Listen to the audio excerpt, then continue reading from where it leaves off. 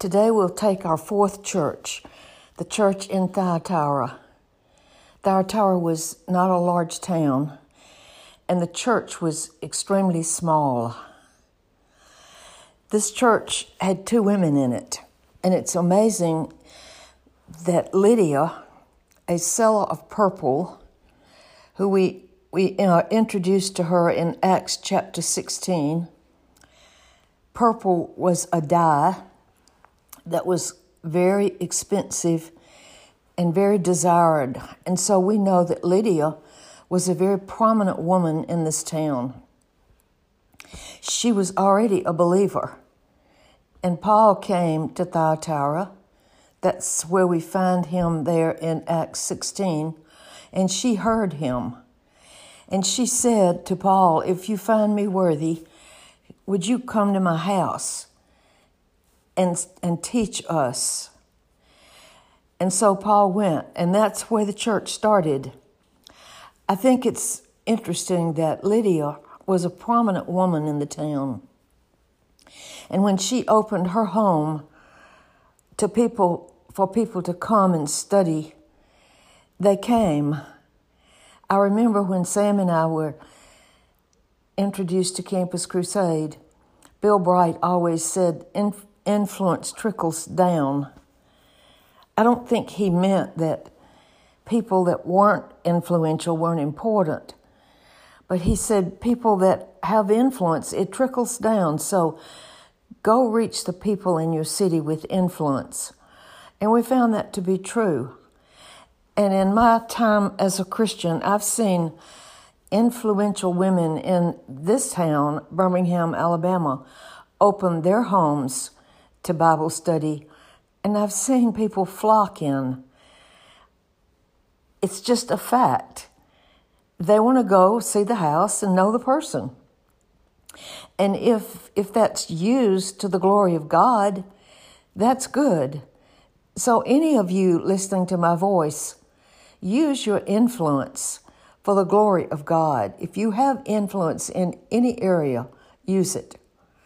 But as we read about this church,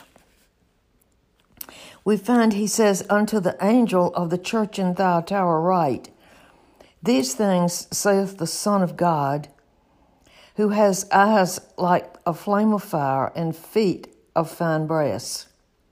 We're in Revelation chapter 2, verse 18.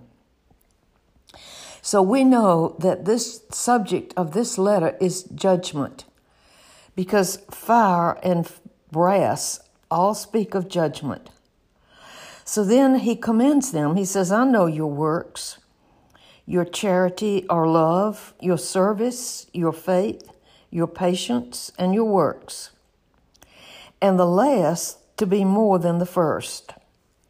So here we have, they start off with good works, love, service, faith, patience, but then their works take over. But then in verse 20, he says, "I have something against you, because you suffer that woman Jezebel, who calls herself a prophetess, to teach, and to seduce my servants to commit fornication, and to eat things sacrificed unto idols."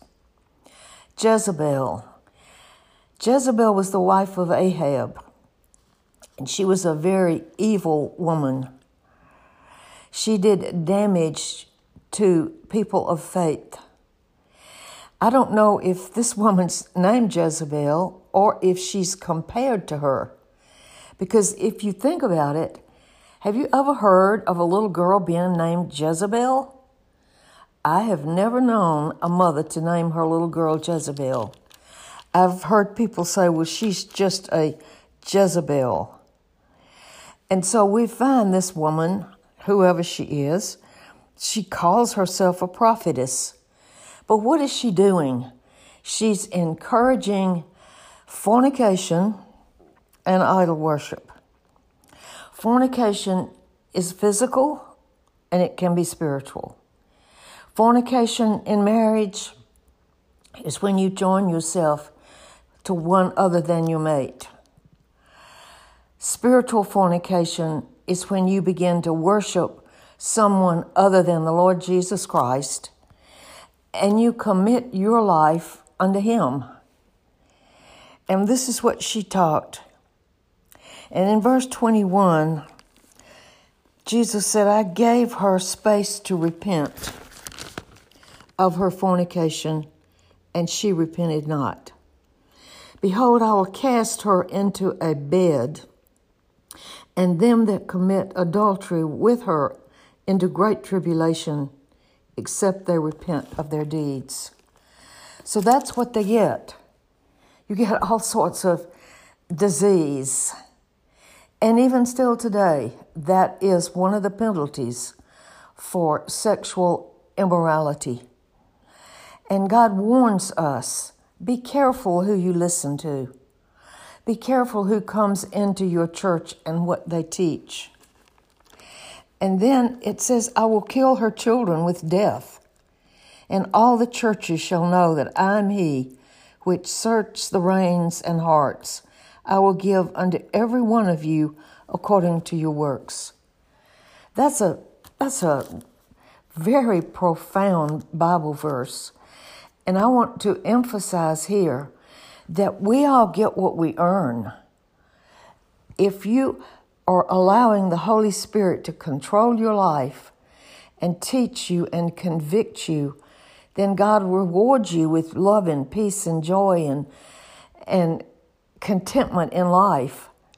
But if you're acting as a believer in the flesh, then you get misery and a lack of peace and a lack of love. So just remember, God is a God of grace and mercy and love.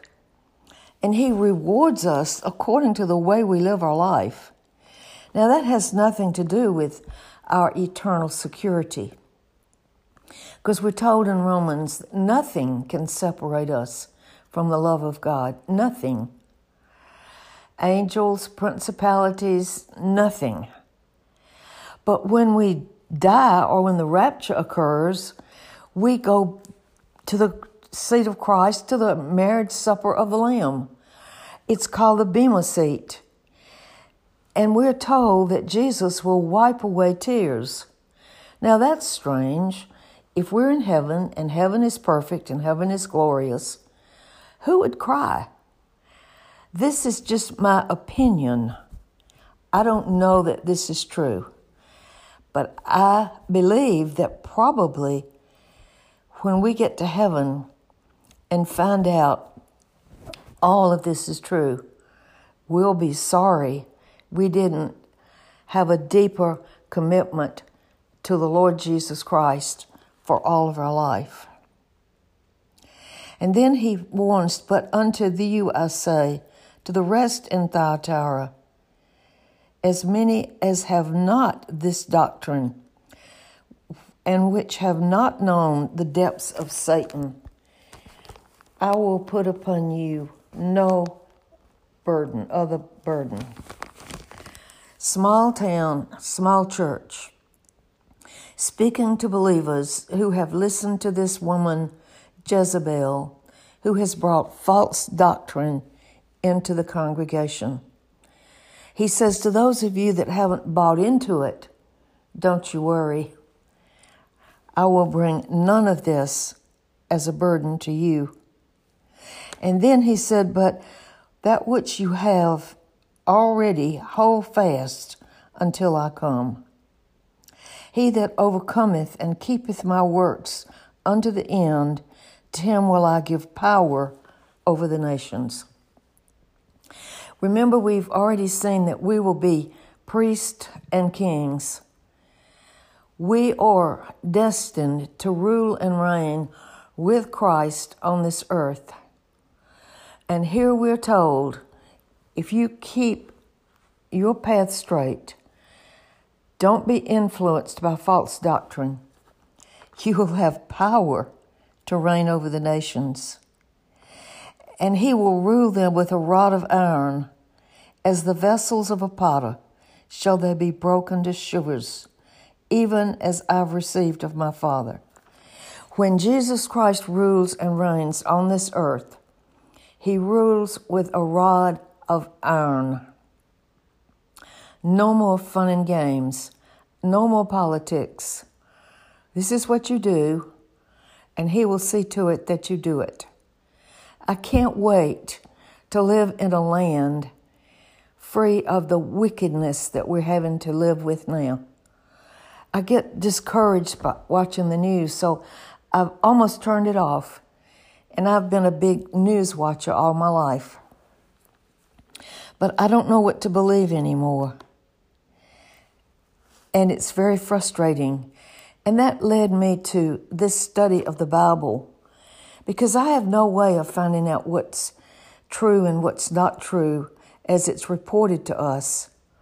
But when I open the Word of God, I see truth, unchangeable truth that I can stake my life on. And so just remember, the fun and games are over, but peace will reign when Jesus Christ reigns on the throne of David in the city of Jerusalem. And you and I look forward to a place in that reign. I used to say, I don't say it much anymore, but I used to say, I don't want to be the garbage collector in the millennium, but I really don't. I would like a place to serve my Lord as He's here in person as the King. And then He said, I will give Him the morning star.